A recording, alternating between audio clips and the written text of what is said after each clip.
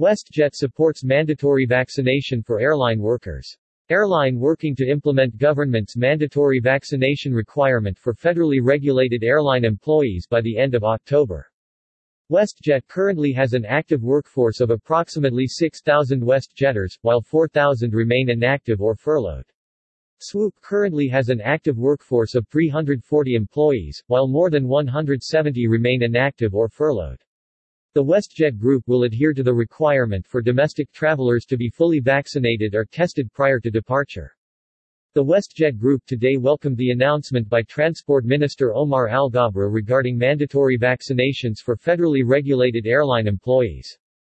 Transport Minister Omar Al-Ghabra: "We continue to be a strong partner in Canada's vaccination rollout and are working diligently to implement the government's policy on mandatory vaccines for airline employees," said Mark Porter, WestJet Executive Vice President, People and Culture. "Vaccinations are the most effective way to ensure the safety of our guests and employees, while curbing the spread of COVID-19.